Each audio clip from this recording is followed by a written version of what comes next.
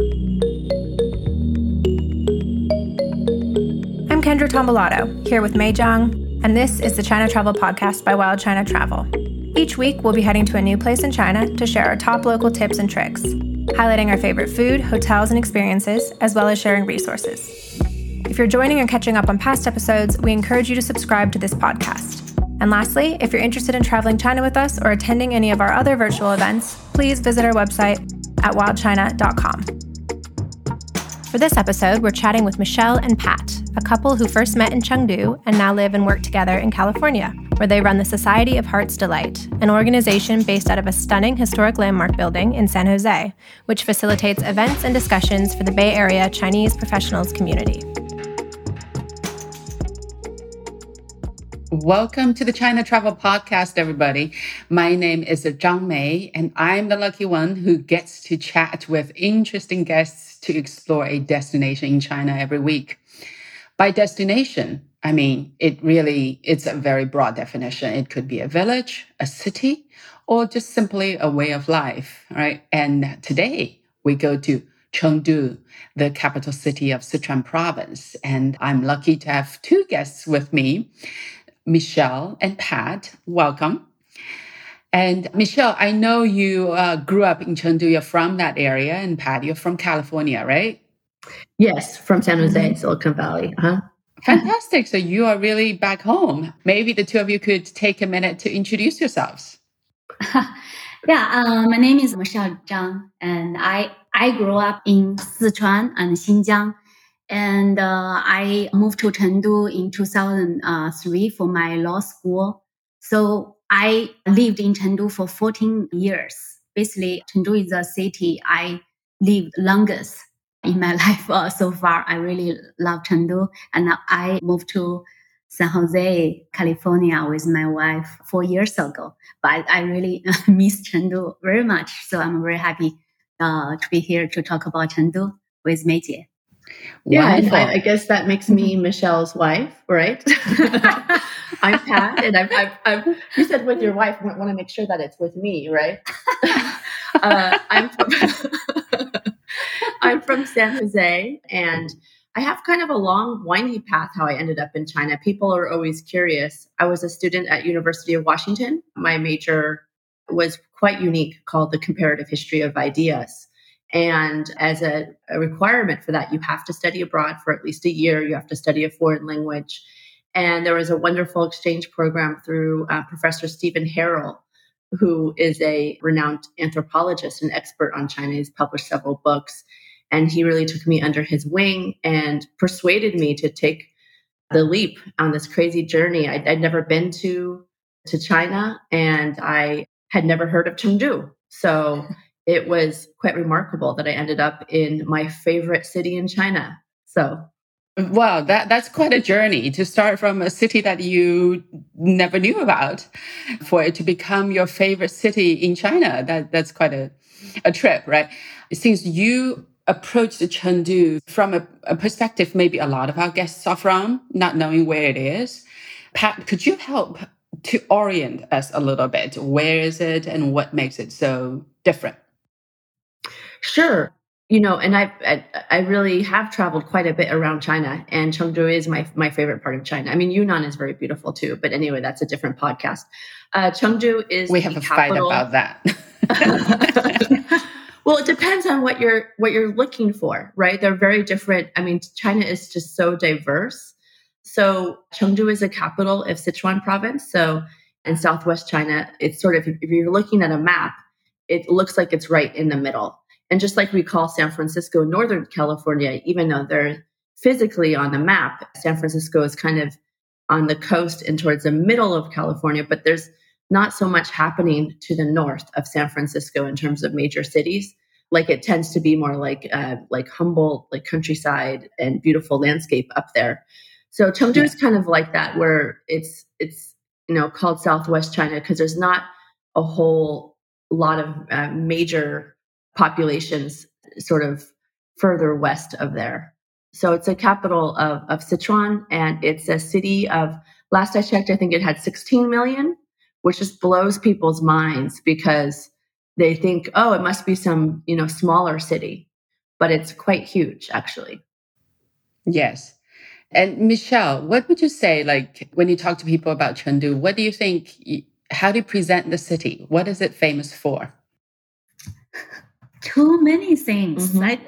I love to tell people it's a food capital, leisure, famous for leisure kind of lifestyle, and tea capital, LGBTQ capital, and people always lit up. I think it's hilarious that you're not even mentioning pandas. That's what everybody says.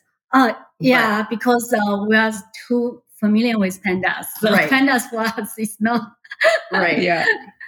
That's right. That's a very interesting point. So Chengdu, for everybody outside of China, panda was like the first thing. Panda is the only reason, almost, people want to travel to Chengdu, right? But for people who actually love Chengdu, who live there, Chengdu has so much more, right? Right, it's down the list. Yeah, exactly. Yeah. That's very interesting. I mean, the pandas are amazing, but there is really like a ton. I would definitely say food, tea, leisure. It's also kind of the unofficial hip-hop capital of China. Yeah. Great like underground hip-hop scene. Music. Really? Culture thing is huge there. There's an openness to people in Chengdu that I don't find. I didn't find personally as much in other parts of China. And actually was talking to the China correspondent for BBC News. And he was saying when you're covering a news story in other parts of China, maybe they want to know, who are you? Why are you asking me questions a little bit? But in Chengdu, they're like, let me tell you all about it. This guy over here, like people are more extroverted and more friendly to strangers than perhaps other parts of China. I mean, we're talking in broad strokes, but that was definitely my experience. No, I like that, actually. I think it's, whenever I think of a city, I try to capture the feel, the sort of, the gut feel of how different the city is, right? And in my memory, I've been to Chengdu a few times, but it's a more shallow encounter with Chengdu. It's the way of life there. Just people are relaxed, just sheerly by counting the number of tea houses that are available. It seems like the whole city is not working. Everyone's in tea houses. But what you're saying is actually economy is pretty strong in Chengdu too. Right. So it's got a great startup scene. Best life-work balance city. I agree with that. That's the second thing I was going to get to, was the shock of luxury goods stores, right? For any of the, Louis Vuitton or whatever, these big brands, they would choose to open a shop in Beijing, Shanghai, Shenzhen, the only inner city. When I say inner China, right? The only inner city they would choose is Chengdu. I try to explain this to people who haven't been to Chengdu or to China. And then the fact that Michelle and I met in a lesbian bar, and the first thing that people say is there's a lesbian bar in China. And it really shows how people don't know just how diverse China can be. And in particular, I think Chengdu, it has a wide range of cultural experiences. And, if you want to be a hippie, if you want to be a tech person, if you want to be luxury, if you want to be into traditional culture, Tai Chi in the park. Everything. Yeah. This is very diverse. Yeah, very diverse. Yeah. Interesting. Right. So for most people thinking of a city, last week, by the way, I had the good fortune of talking to someone from Chongqing. And he told me there was like 33 million people there, right? And now today we're talking about Chengdu with 16 million people. And it just seems like it can feel impersonal because it's such a big city and everyone gets lost. Yet one of the feature feelings that I had, and I think Pat and Michelle, you both referred to that, is the sense of everyone open-heartedly sort of embrace you into the city. And it doesn't feel like you're disappearing into a sprawling big city, but instead it feels very livable. Every street, I totally agree. You know your neighbors, right? The street corner noodle shops. different districts have different feelings. Yeah, have their own city, kind of district proper. Like, and I would run into people. I didn't feel like I was in a city of 16 million. I would run into friends like out and about. It definitely has, Zhang Mei's laughing. Like, it just sounds incredible, right? A city of 16 million. It really is. One thing I really enjoyed, it was like driving towards Qingchengshan, which is the Taoist mountain 2 hours outside of Chengdu. And along the way, there are these bamboo groves, beautiful scenery with the streams. And then you get to a farmhouse, they have these strips of homemade bacon hanging, hanging, right? It's like in wintertime, you go to the countryside around Chengdu, everywhere, almost like every farmhouse is curing their own meat. Okay, now that we've gone down the path of food, we need to talk about this now. The Chengdu. It's very hard for people to understand, like, first of all, Chinese food has so many varieties. And then my guest last week was talking about the difference between Chongqing food and Chengdu food. What to you, what dishes, let's talk about, makes Chengdu for you? Like when you think about it. You're going to definitely have a lot to say about that. But before we get into the actual dishes, I'm going to make a joke that will capture the spirit, the difference between Chengdu and Chongqing. I think you know what I'm going to say. So, one of the things that is a common saying in Chinese, in Chengdu is, 慢慢吃, but in Chengdu they say 慢慢吃, 慢慢吃, which means like take it easy, like eat slowly, like, take your time to eat. Right. So 慢慢吃, I'm saying it with the kind of the Sichuanese style. But in Chongqing, they say 快切, which means eat faster. So here you have two major food hubs. And there's not even that far away. They're like, what, a 2-hour train ride or something away? Yeah. And in one place, they say, take it easy, take your time to eat, no rush. And the other one, they're like, come on, hurry up, finish up. And so to me, this is also part of the food culture. It's a different feeling between the two places. So Chengdu has four famous, it's called four 四大名小吃, four famous snacks, and developed very well, like wontons and 包子 and another couple of dishes, and for travelers.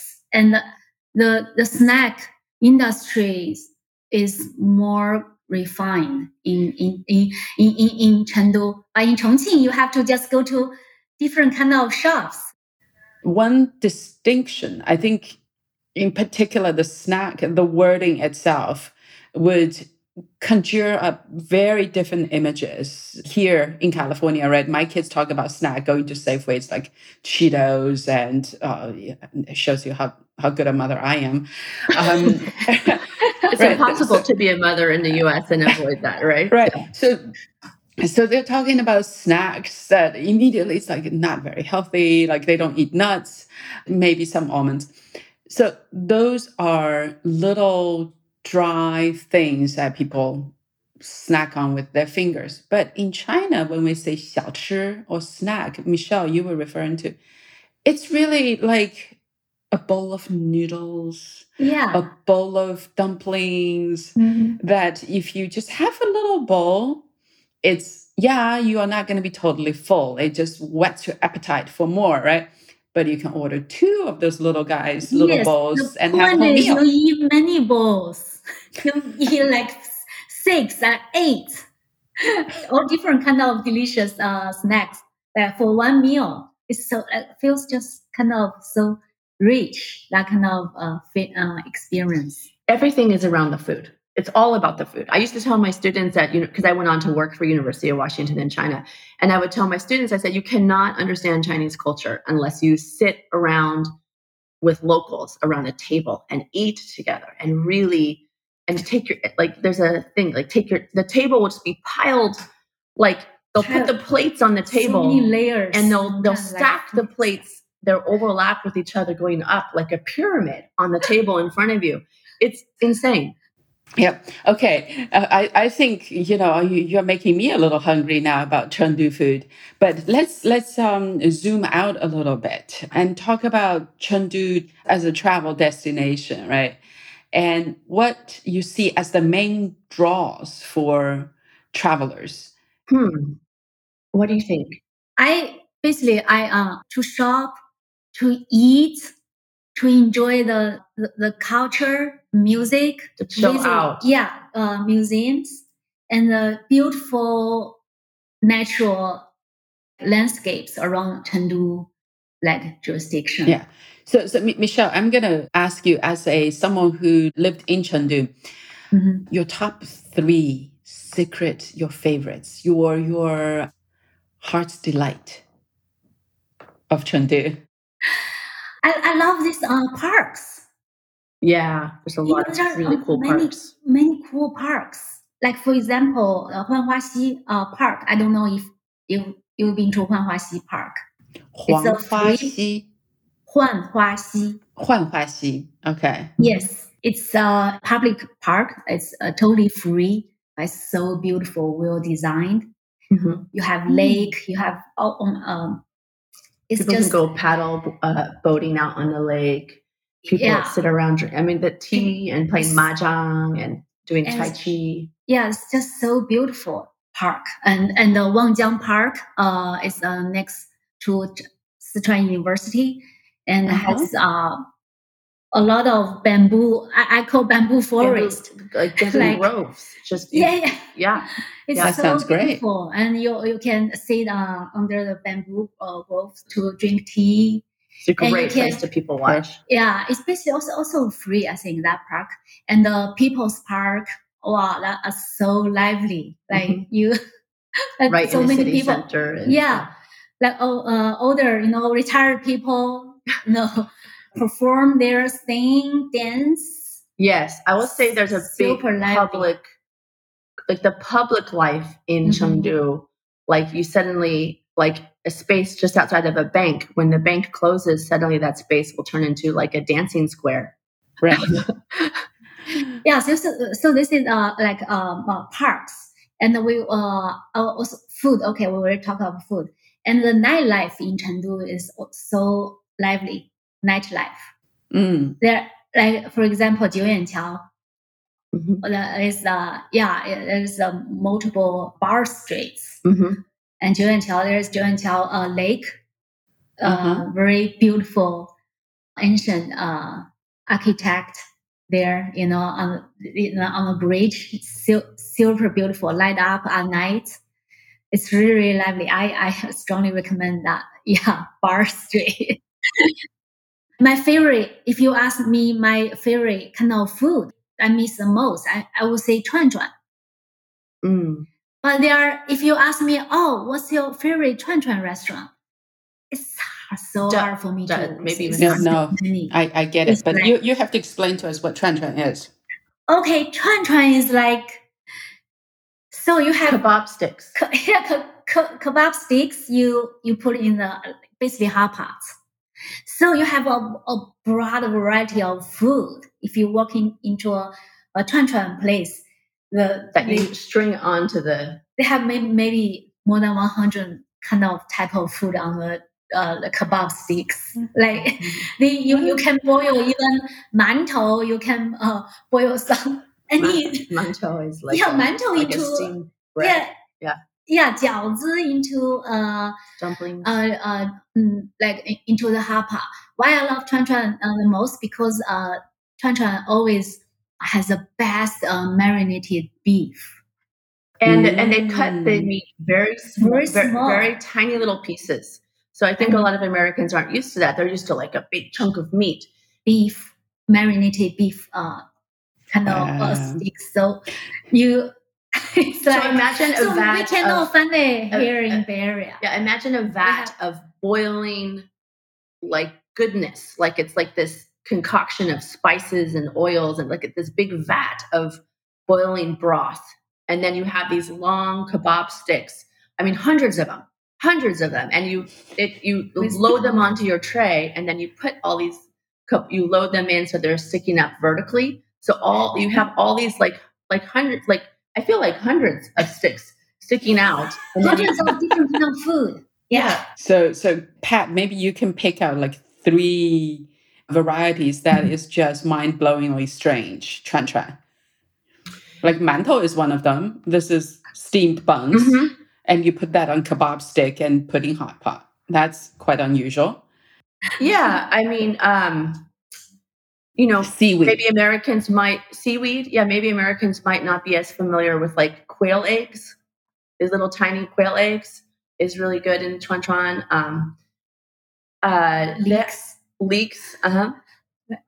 A lot of intestines. Yeah. Yeah, I was gonna say some internal organs that maybe Americans aren't used to. I used to be squeamish about that, but over time, I would say like, "What is this?" And when Michelle would say, "Just eat it," You later.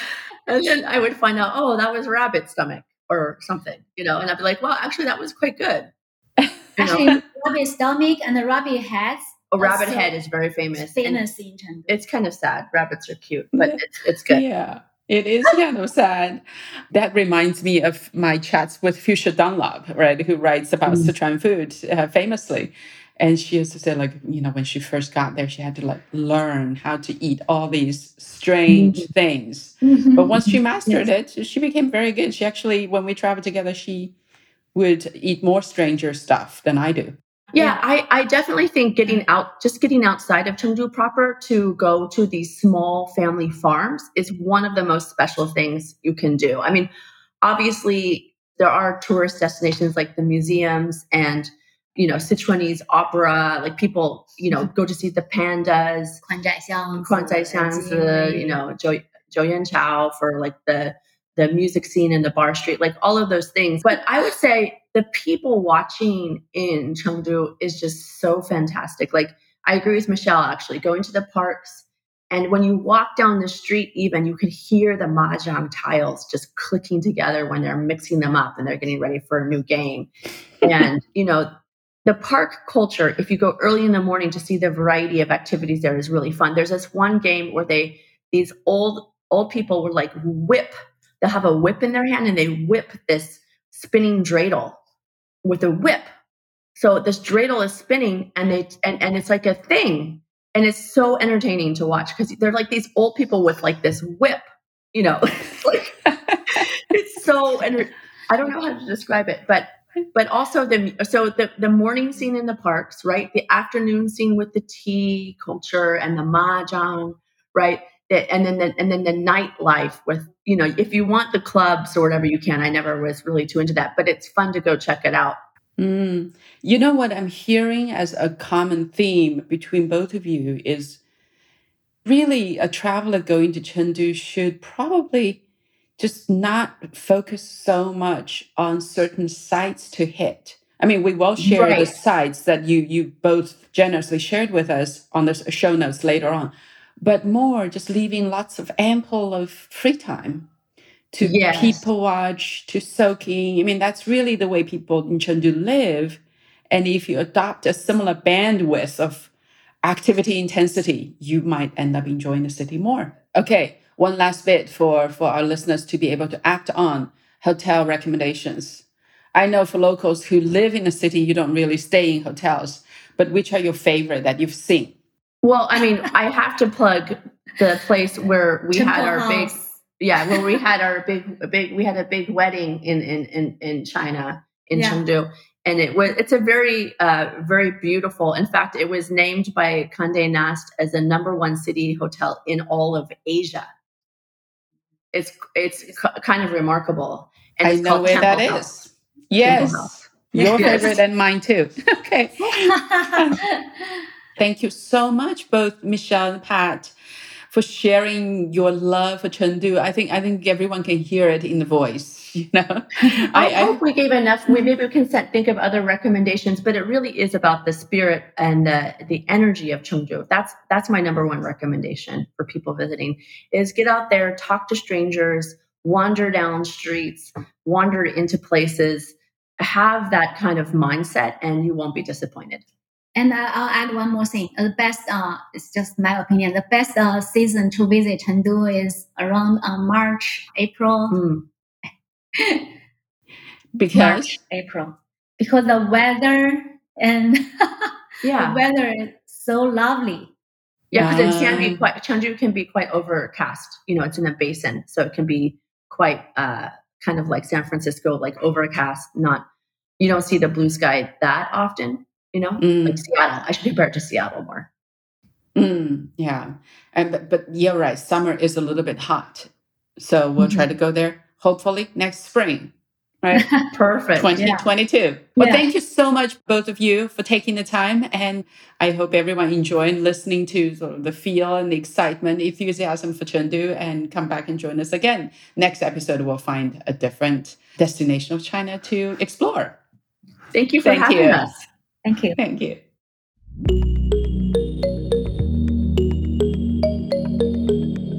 Wild China Travel presents the China Travel Podcast, hosted by me, Kendra Tombolato, and Wild China founder Mei Zhang.